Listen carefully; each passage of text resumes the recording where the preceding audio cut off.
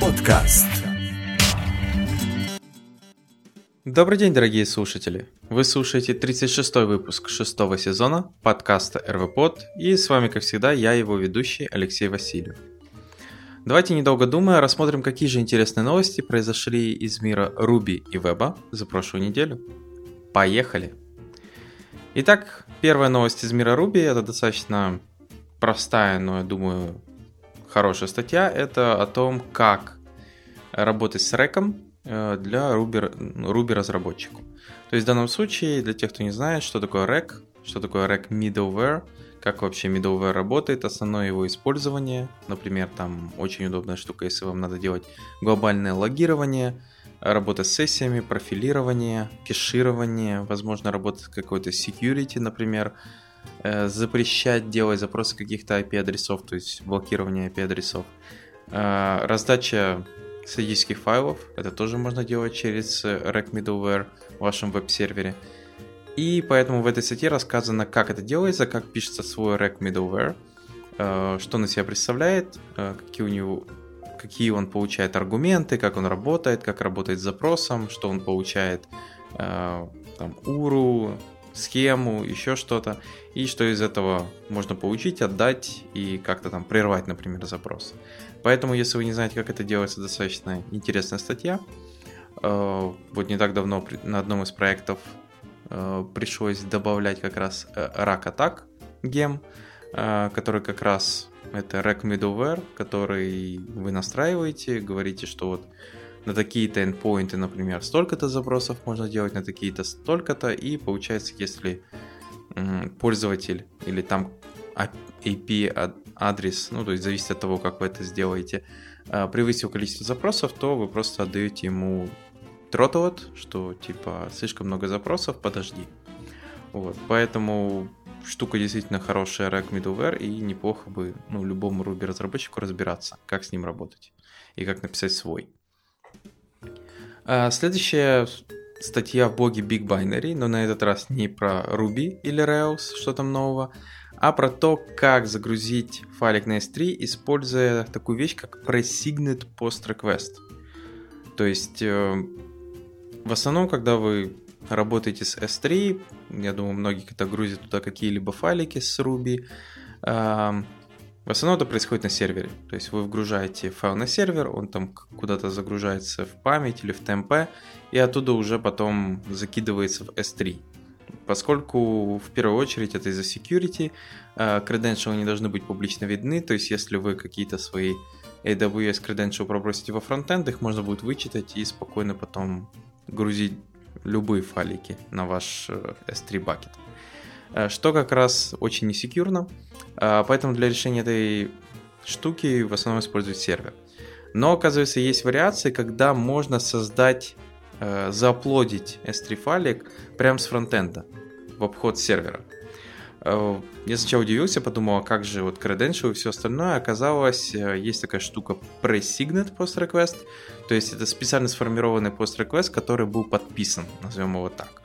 Как это делается? То есть в любом случае вам потребуется бэкэнд, то есть вы это не сможете выкрутиться только фронтендом, но бэкэнд выступает в том случае, что сначала на бэкэнд шлется запрос.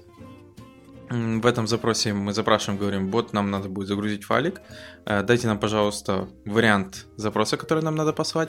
Бэкэнд благодаря своим credentials формирует именно вариант запроса, то есть он выдает нам pre-sign URL, специальный URL, по которому нам надо будет это все дать, и филды. То есть вот это все мы формируем и выплевываем с нашего бэкэнда. То есть credentials тем самым остаются на бэкэнде, фронтенд просто получает версию запроса, на которую теперь ему надо взять и послать, сформировать. То есть используя какой-нибудь fetch, ajax, чем вы посылаете запрос. В основном fetch, я думаю, в JavaScript сейчас используется. И получается с помощью вот этого URL и плюс филдов, которые вы должны с собой забрать, послать как раз ваш attachment или что бы там ни было на S3. То есть, получается, это единоразовый запрос, потом вы эту штуку не можете переиспользовать, то есть потом это не работает. Но в любом случае в этом есть определенные плюсы. Во-первых, потому что вы теперь не занимаетесь загрузкой с S3 на бэкэнде. То есть все, что вы делаете на бэкэнде, это говорите, дай мне URL, которым фронтенд займется дальше сам. и фронтенд как бы занимается трансферингом файла на S3, то есть бэкэнд, получается, вообще не принимает в этом участие, значит, вы можете как минимум разгрузить ваши сервера. Во-вторых, если вы там хоститесь, например, на Heroku, или там, не знаю, у вас там настроена система так, что у вас очень ограничен время работы, то есть у Unicorn это там, например, 30 секунд не больше, или у пассажира, или еще где-то, то есть, а файлики, например, неожиданно почему-то вы решили грузить большие напрямую, и, понятное дело, не укладываетесь в этот лимит работы HTTP запроса, то теперь вы будете обходить это же, потому что вы не будете грузить через сервер, а просто грузите напрямую в S3, а значит, по логике вещей, сколько пользователь будет ждать, столько можно и грузить. Ну и, понятное дело, как сказать, security тут все более-менее нормально, потому что этот URL, он имеет expiration время, после этого времени он не работает, и самое главное, что вам не нужно на фронтенде устанавливать какую-то дополнительную библиотеку для работы с AWS. Это все тот же fetch, то есть ту же библиотеку, которую вы используете для загрузки, например, на ваш сервер, вы продолжаете использовать здесь, только вместо того, то есть вам просто придется сначала делать один запрос на ваш сервер, а потом, забирая туда эти данные, вы делаете запрос уже на S3. Вот и все. Никакой там какого-то дополнительного враппера, обертки. Ну, понятное дело, можно написать, но он как бы не требуется. Вот такая интересная штука. Я, кстати, не знал, что такое можно делать на S3. То есть это как бы официально в документации прописано. Это не какой-то там хак. То есть так и называется. Pre-signed URLs. И поэтому как-то, если у вас действительно большие загрузки, больших файлов, и вы бы хотели их просто вот напрямую посылать в S3, поэтому при этом не протекая креденшалами куда-то во фронтенд, то можно как раз использовать подобную штуку. Следующая это такая интересная новость, на этот раз уже по фронтенду. Первое это то, что Visual Studio Code, в него добавили GitHub Pull Request. Как мы понимаем, после покупки GitHub и Microsoft разные эти продукты будут между собой активно мерджиться. И, понятное дело, в первую очередь, я думаю, это Visual Studio Code и GitHub поддержка. И вот добавили работу с Pull Request'ами. То есть теперь, получается, с Visual Studio Code вы можете активно проверять Pull Request'ы, менеджить их. То есть позволяет там получить список, побраузить, провалидировать, то есть вы можете локально вытянуть pull request, который вам прислали, и проверить, что же там происходит. Все это достаточно, я думаю, интересная штука. Поэтому для тех, кто использует Visual Studio и GitHub, больше и лучше хороших интеграций. Следующее это статья про то, что вот заанонсировали Stout Component версии 4. Кто не в курсе, Stout Component — это подход, при котором вы вроде бы как создаете базовые компоненты, типа кнопки и тому подобное для React. И получается, этот компонент в себе содержит верстку. То есть вы его дописываете прям верстку туда.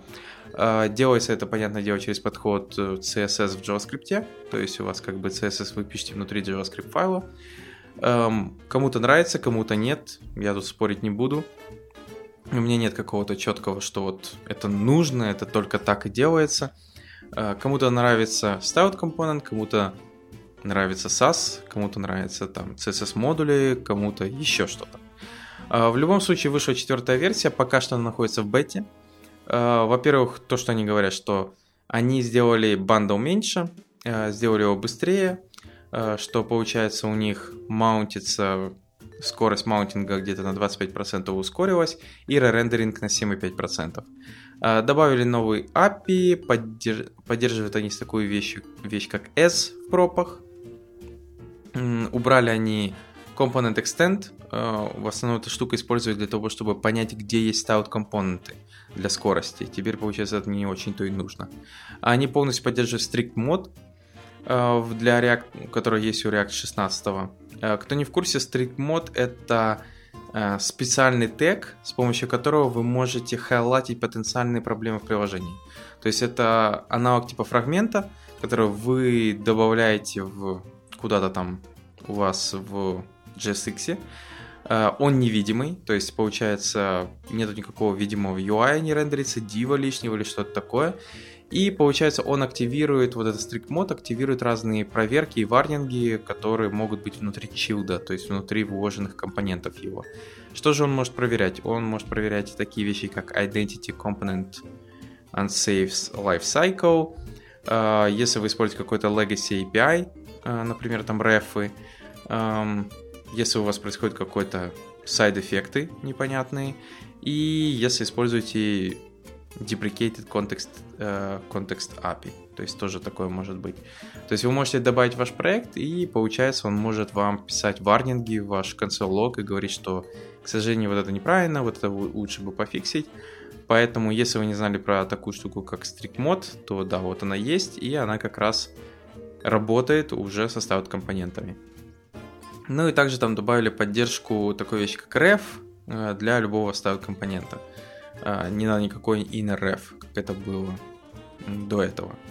Понятное дело, они говорят в основном скорость хорошо, то есть много вот это все добавили, все должно работать отлично. В любом случае, для тех, кто использует styled компоненты, я думаю, это хорошая новость, чтобы обновиться, пробовать его. Но, как я сказал, все это на любителя, то есть, например, при использовании styled компонента вы можете, возможно, потерять какую-то гибкость, там, потому что у него свой препроцессор вот этого всего CSS, не так все гибко, как там в Babel можно CSS-лодер, пост-CSS-лодеры добавлять, вот этого всего может вам уже не хватать, но кому как нравится. В любом случае, если не пробовали, можете попробовать, если используете, то, я думаю, обновление для вот этого бета должно вам как минимум помочь ускорить ваше приложение.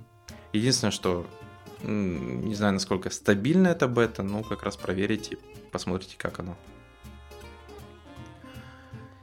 Следующая статья, которая рассказывает про то, как использовать TensorFlow.js, который используется для машин-лернинга, и в данном случае использует такую вещь, как Convolutional Neural Network. Для чего? Используется она для того, чтобы, используя WebRTC, включить веб-камеру и записывать изображение человека, который смотрит на какой-то веб-сайт. И получается, распознавая на этом изображении глаза человека, понимать, куда он смотрит на сайте.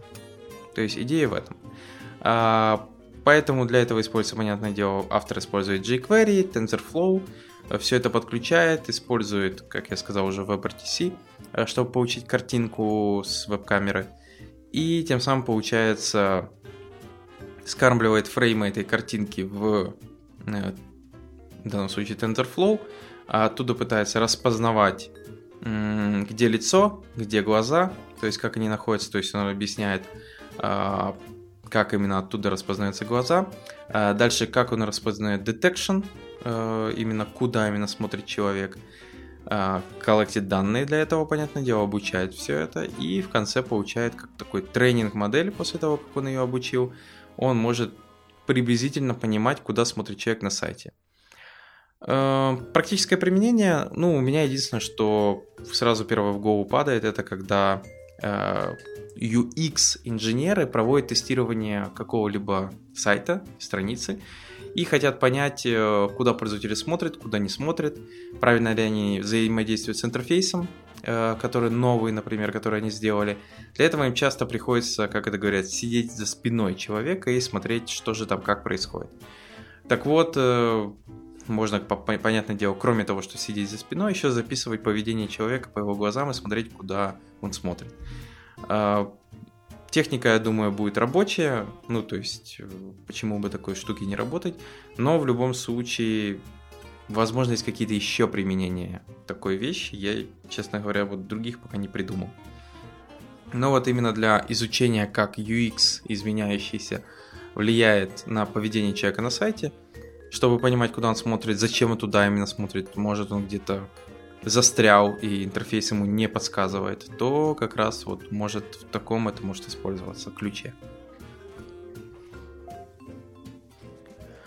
Хорошо, перейдем к следующим новостям из мира Ruby. Первая статья объясняет, что такое трансдюсеры в Ruby. То есть, понятное дело, трансдюсеры есть не только в Ruby, но в данном случае артикл ссылается на трансдюсеры в JavaScript и рассказывает, что такое трансдюсеры в Ruby и как они работают. Если по-простому, трансдюсеры — это composable, эффективные data transformation функции, которые мгновенно не создают коллекции. То есть идея заключается в том, что если какие-то вот у вас набор целых функций, которые вы там через точку чайните для какого-то массива или чего-то еще, то каждая из них создает в памяти подмассив, ну, что-то из этого и передает дальше. Идея трансдюсеров заключается в том, что каждый айтем, он проходит через всю эту цепочку и только потом добавляется в массив или что-то еще. Вот. И получается, тут автор как раз показывает, что есть, ну, то есть, что такое трансдюсер, как он работает, как его можно делать, писать на Ruby, ну и что из этого выйдет. То есть, понятное дело, в основном такие вещи для чего используются? Для того, чтобы, если у вас какой-то есть data pipeline достаточно активный, то есть у вас большой объем данных на входе и что-то должно быть на выходе, если вы будете использовать обыкновенный подход типа генерации на каждый chain, там map, select, фильтр или еще что-то, каждый раз будете создавать новый массив, у вас просто памяти может не хватить.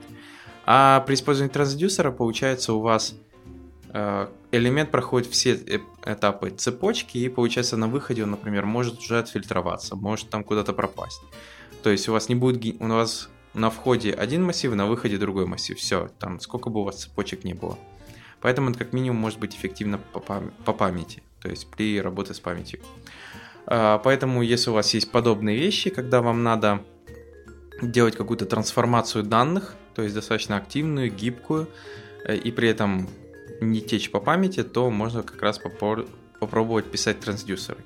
Как я сказал, это не обязательно на Ruby, но в данном случае это статья про Ruby. Следующая статья про то, как правильно драить RSpec. Есть такая проблема, часто люди настолько любят драйв, что пытаются даже очень активно драить RSpec, к чему это приводит достаточно не очень хорошим результатом. Например, при очень активном драйве RSpec тесты могут, например, замедлиться. То есть вы можете замедлить весь ваш тест-сьют. В данном случае, например, автор рассказывает про такие проблемы, как, например, эффективно сетапить данные. Почему, когда вы используете dry, там каждый expect засовываете в отдельный it, это, получается, замедляет его. Потому что в системе RSpec приходится каждый раз заново инициализировать n количество объектов, чтобы проверить только один этот it с одним expect. У нас даже в одном из проектов была такая же проблема. У нас там было много таких вот разбитых на мелкие-мелкие вот it с одним там проверкой, одним экспектом. То есть, например, там пользователь куда-то заходит на страницу, еще что-то, и килограмм вот этих итов, которые все, что делают, там проверяют, что элемент есть, внутри него есть текст, а внутри подтекста еще это. Понятное дело, такой тест мог идти очень долго, потому что каждый раз тест сетапился, пользователь заходил, куда-то проходил, куда требуется, и проверялся один этот айтем. Понятное дело, это можно все запихнуть в один it, но надо не забывать, что если какой-то верхний уровень экспекта упадет, то остальные нижние не пройдут. Для этого, кстати, я использую такие вещи, чтобы вот ускорять тесты, я засовываю все в it, ну, немного, я не говорю, что все надо туда засовывать, но я использую такую вещь, как aggregate failures. В RSpec есть такая возможность, когда он, если внутри одного ита падает какой-то один экспект, он не прекращает этот ит выполнять, а дальше пытается все остальные, и он агрегирует, получается, failures. То есть, получается, если внутри ита у вас 5 экспектов, и из них 2 упало, то как бы вы знаете, что 3 остальные все нормально. Как минимум, как я сказал, это может сильно ускорить запуск ваших тестов, потому что вы сетапите данные меньше раз, каждый раз. Дальше автор рассказывает про single shared example, как они делаются, дупликация тестов, документация, ну и вообще такие разные полезные штуки по поводу, например, factory boats, subject и многое другое. Поэтому, если вы работаете с RSpec и замечали подобные проблемы, когда пользователь слишком драет RSpec до того, что это может даже вредить, желательно вам почитать эту статью, а потом направить этого человека туда же, в эту статью. Ну и напоследок из Ruby, но это касается не только Ruby, но и вообще любой разработки, это по поводу changelog'ов. Есть такая штука, как changelog, достаточно важный файлик в проекте, особенно в open source проекте, чтобы понимать, что же там произошло, что поменялось. И автор как бы говорит, что Changelog'и, как их надо вести, что туда писать и что там должно быть описано. Поэтому, что тут сказать, рассказывать долго не буду, тут все достаточно просто, что Changelog это как ваш CV, что там должно быть все хорошо расписано, детализировано, и вообще это важная информация. Вам скажу сразу, да, Changelog очень важен, я сам его в некоторых продуктах пишу, особенно open source, и понятное дело, потому что его чуть ли не требуют. И сам иногда, вот если какой-то гем надо обновить, я вижу, что это просто не патч-релиз, а возможно уже какой-то минорный релиз, я обязательно иду в Changelog и перечитываю, что же изменилось, если он есть. Если нет, то иногда даже приходится коммиты просто высматривать, что же поменялось. Но в любом случае хороший Changelog — это как минимум залог успеха проекта, потому что ты уже меньше можешь бояться и понимать, что же там произошло. Хорошо, перейдем к следующим новостям из мира JavaScript. И первая — это такая статья, которая называется JavaScript Idiocracies. Я думаю, многие догадываются, это в основном про коллекции JavaScript штук, которые тяжело понять, объяснить, особенно начинающим, почему так происходит, зачем так происходит, почему так это сделано. То есть в данном случае тут простые примеры. Вот вам кусок кода, что вы ожидаете получить в результате. И там результат такой-то. И потом есть JSBeans explanation, который вы можете прогнать. И там же в комментариях написано, почему так происходит. Некоторые штуки очень простые, некоторые с вопросом, а почему так. В любом случае, если вы особенно новичок в JavaScript, неплохо было познакомиться и понять, какие вещи можно столкнуться, и использовать не только как почему так, а наоборот, это же фича, и если я вот так сделаю, будет круто. Поэтому смотрите, листайте, иногда можете говорить как так, а иногда да, тут и так все понятно, все просто и прекрасно. Следующее это, я бы сказал, репозиторий. В данном случае называется You Don't Need Moment.js. Это репозиторий о том, что Moment.js достаточно хорошая библиотека для работы с датами, но у нее есть парочку проблем. Первая, одна из первых проблем, которые я считаю, это размер. Библиотека достаточно большая, она весит почти 70 килобайт гзипированная, то есть без гзипа она почти 330 килобайт, она просто огромная, эта библиотека. При этом она использует OOP API, что само по себе достаточно не так уже плохо, но поскольку на сегодняшний день в сборках используется такая технология, как threshaking, для того, чтобы убирать мертвый код, с OOP это не работает. То есть, если у вас нету таких pure функций, которые легко вычленить и понять, где какие мертвые вообще не используются в коде, с OOP такая штука не прокатит. И еще Moment.js активно использует такие вещи, как мутации, что может приводить к определенным багам.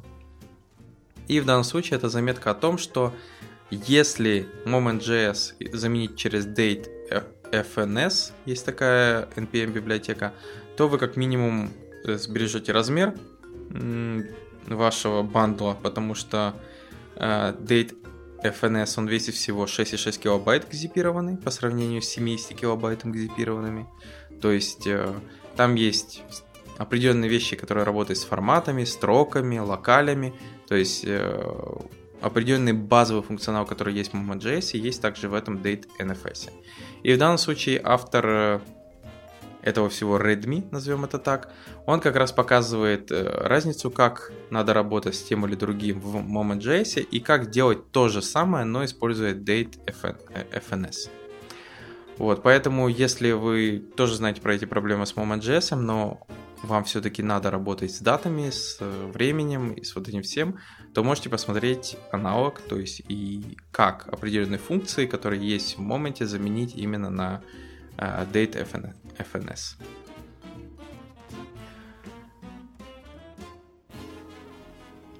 Хорошо, перейдем к следующим новостям из мира Ruby Rails. И первая статья называется Value-Based Pagination in Ruby on Rails. Давайте, если коротко, потому что где-то годиков 8 назад я расписывал подобную статью, но она называлась Pagination Way in PostgreSQL. Идея заключается в чем? Когда вы используете паджинацию через limit of set, оно все прекрасно работает, все шикарно, но есть один минус. В SQL, то есть, точнее, даже не в SQL, а в базе данных для того, чтобы сделать limit offset, ей приходится выбирать больше данных, чем больше ваш offset. Что это означает? Например, вы там берете первые 10 страниц, это просто лимит 10. Проблем никаких нету, база просто отсортировала по полям, если у вас есть ордер, и выбрала первые 10, что попадают в этот массив. Потом вы говорите, надо следующие 10. Вы пишете лимит 10, offset 10. Базе же приходится теперь сделать ту же самую сортировку и выбрать 20 рекордов. И только потом, после этого всего, пропустить первых 10, потому что у вас offset 10, и отдать остальные 10. То есть, как вы понимаете, проблема будет нарастать, чем больше у вас будет пролистываться страниц.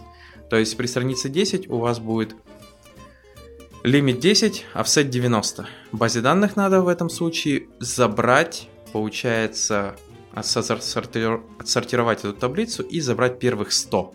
Потом проскипать, пропустить 90 и забрать вот эти 10, которые нам находятся.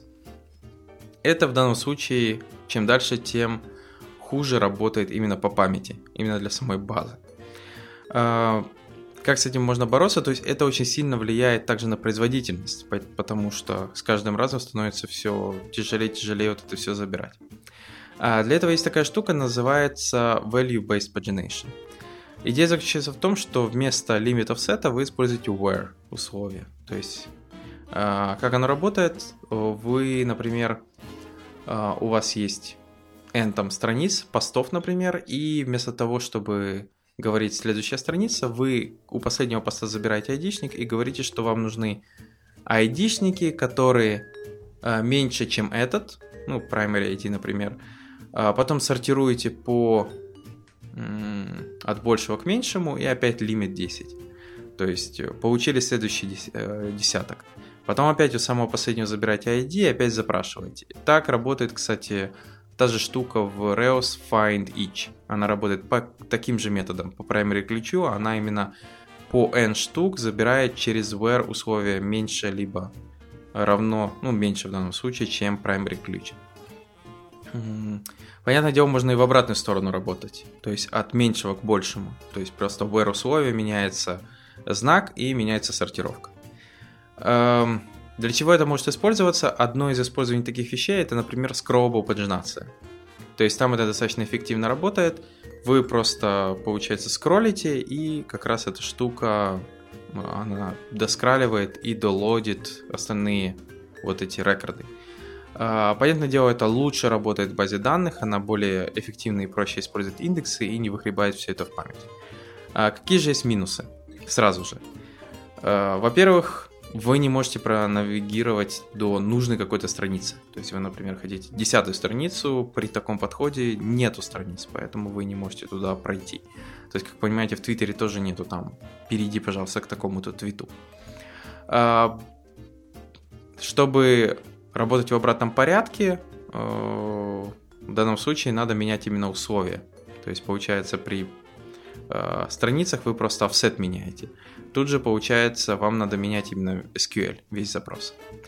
Также нету такой вещи, как сколько всего страниц. При пагинации, то есть страницами, вы, понятно, делаете какой-то каунт, вы делите, получаете какое-то число, и через него понимаете, сколько есть страниц. При таком подходе в основном вы это не используете. Это как минимум, конечно, эффективно, поскольку вы не нагружаете базу count на больших таблицах, достаточно тоже проблематичная операция. Тут вы этого не делаете, и поэтому вы как минимум убираете нагрузку с базы вот этого общего каунта пейджей, но у вас его как бы и нету. То есть это может быть и минус, что вы не знаете, сколько там всего данных и страниц. Вот, но в любом случае это достаточно удобно. То есть я даже использую в определенных местах это в продукте, то есть там есть как бы поддержка и пагинации через limit offset, и через ID. И сам код фронтенда, например, работает через ID. И это достаточно хорошо, удобно работает. Понятное дело, что такие вещи, как Kaminari, Vue Paginate, они работают через limit offset, у них подход такой. И тут, возможно, вам придется самим дописать свой паджинатор, который будет так работать. Ну, есть еще определенные минусы, например, вам нужны primary ключи или вообще какие-то значения, за которые вы будете цепляться, через которые вы будете работать. Например, если у вас в табличке есть UID, то есть unique идентификатор вместо primary ключа, то такая штука не заработает, потому что вам нужен порядок самого ключа. И как бы UID вам этого не даст. То есть придется какой-то отдельный для этого ключ делать, что как бы тоже возникает тогда вопрос, а стоит ли он того. То есть тут уже как бы зависит еще от проекта. Но в любом случае, статья, конечно, по Ruby, как это делается в Ruby on Rails, но в любом случае, я думаю, это будет полезно всем, кто работает с реляционными базами данных, какие есть вот эти ограничения работы с лимитов сетом и паджинацией, и как раз вы можете это улучшить, но, понятное дело, пожертвовав чем-то другим. Хорошо, перейдем к следующей новости. Это Parallel Map in Ruby. Называется гем Nectarine. Статья рассказывает про такую штуку, как вот гем, который вы специально подключаете в ваш Rails приложение, в котором есть ActiveJob. И что он делает? Он умеет, получается, запускать Parallel Map для каких-то операций. То есть, например, вместо того, чтобы использовать each, вы используете Nectarine, то есть такую команду, и передаете туда метод, который требуется выполнить. То есть, например, как в каком each вы делали. Разница заключается в том, что Nectarine вместо того, чтобы как each прогонять метод каждый отдельно, ну то есть через каждый по порядку, он запустит ActiveJob на каждый из этот метод, ну то есть отдельно, параллельно. И это как бы будет работать. То есть штука вроде бы простая, ничего страшного в ней нет. Ну, использование, не знаю, чтобы вам, получается, each не писать с каждым этим методом, самим не выполнять. Это такая вот небольшая простая оберточка поверх ActiveJob, чтобы какие-то вот эти итеративные, назовем так, операции, которые надо выполнить параллельно, запускались автоматом. Ну и напоследок, это Rails Presenter, это видео, напоследок это по Ruby, где рассказывается, что такое Rails презентеры, как они работают, что из себя представляют. При этом, что самое интересное, это такое напоминание еще, наверное, Rails каста видео, потому что тут используется подобный аналог презентера, то есть просто берется Simple Delegator, на него вешается вот этот презентер, показывается, как это все инициализируется, как создать метод present. Честно говорю, делал что-то подобное на некоторых проектах, но благодаря, как я говорю, видео еще очень-очень древнему по Railscast. Ну вот теперь есть обновленное, и тут можно подчеркнуть для тебя, что такое презентеры, как они работают во вьюхах, что они из себя представляют, ну и зачем они вообще используются. Хорошо, мы двигаемся дальше, и дальше новости у нас по фронтенду, полезной библиотеки. Первая библиотека называется Vue.get, наверное, так. Но это не библиотека, это подход для того, чтобы создать embedded Vue.js widget, используя Vue Custom Element. То есть идея заключается в том, что берется Vue.js, пишется какой-либо компонент, и потом используется Vue Custom Element, то есть тот самый стандарт кастомных элементов, чтобы сделать эти компоненты рабочими в браузере, как есть. То есть вы их потом в JavaScript подключаете и пишете тег этого компонента, и он начинает работать.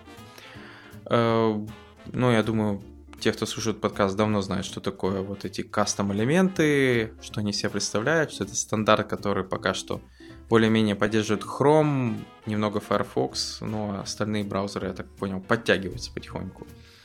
Вот, но в любом случае, многие считают, что кастом-элементы — это вот будущее веба, что вы сможете создавать свой селект, свой еще какой-то input элемент или вообще любой другой.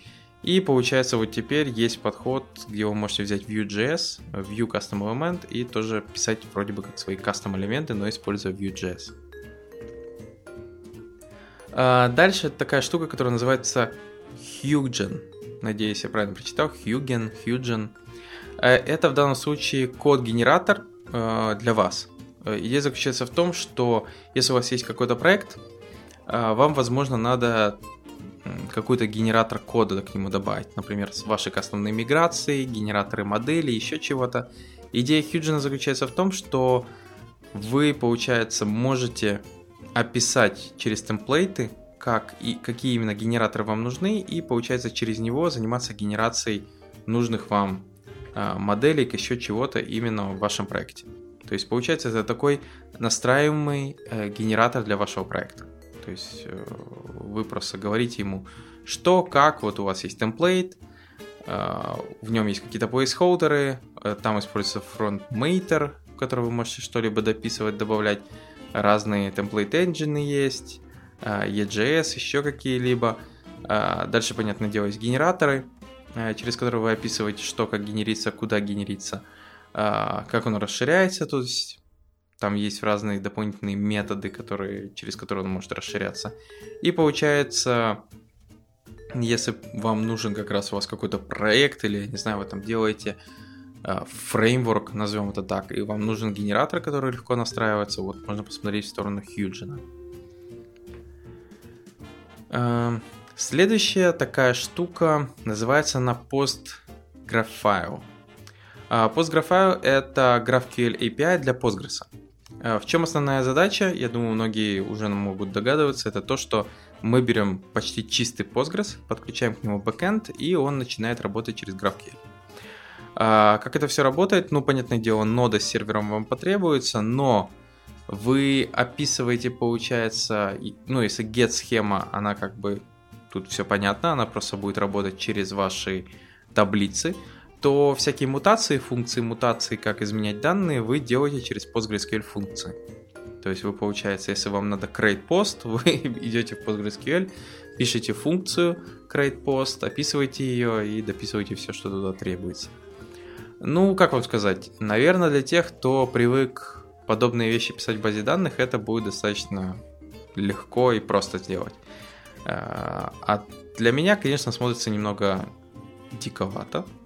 Но в любом случае, почему бы и нет, давайте и там это все писать, хотя все равно возникает вопрос, как эти все миграции делать, потому что про миграцию тут ничего не сказано, есть только другие полезные, конечно, штуки, например, там он автоматически убирает такие вещи, как N+1 проблемы, коннекторы, After Discovery, автокруды, вот это все есть, query процедуры есть кастомные, то есть вся эта штука там есть.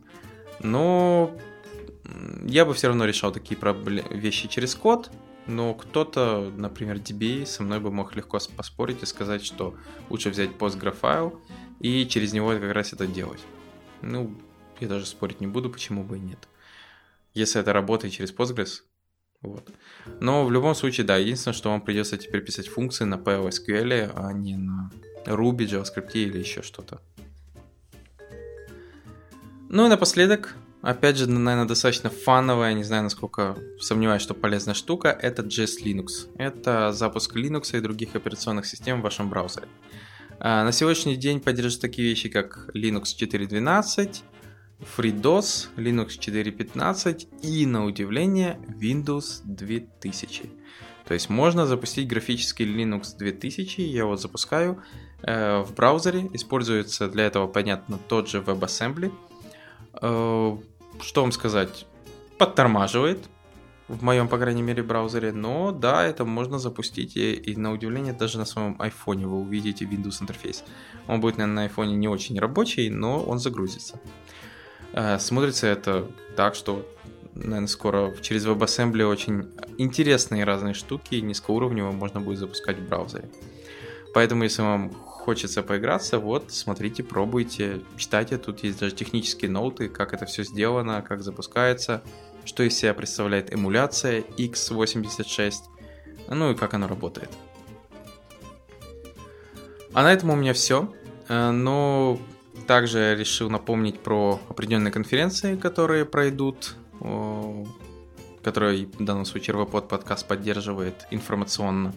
Первое — это Ruby Meditation номер 23, который пройдет в Одессе. В данном случае уже программа озвучена, там много разных людей приедет, интересных. Ник будет, как всегда, Саттер, который будет рассказывать про реформ. Ну и другие докладчики. В данном случае я туда, к сожалению, не попаду, но кому интересно, приезжайте 15 сентября в Одессе. И вторая конференция, которую как бы помогают те же самые люди, которые ведут Ruby Meditation, это Elixir Club. Он пройдет в данном случае в Киеве, в iHub, и пройдет он, получается, 22 сентября. То есть это будет Elixir Club 12. Тоже, ну, то есть в данном случае там ника не будет, потому что ник в основном он Ruby Rails, но в любом случае будут разные интересные штуки там про Elixir, Phoenix, про веб-будущее, ну и, понятное дело, будет обсуждение по поводу Elixir. Поэтому, если вы заинтересованы в Ruby, и вы в Одессе или собираетесь туда ехать, то посмотрите, возможно, эти даты для вас удобны.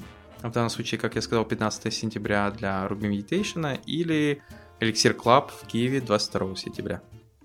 А на этом у меня все. Спасибо, что прослушали данный подкаст. Подписывайтесь, пишите комментарии, и следующий выпуск, как говорится, в следующий понедельник. Пока!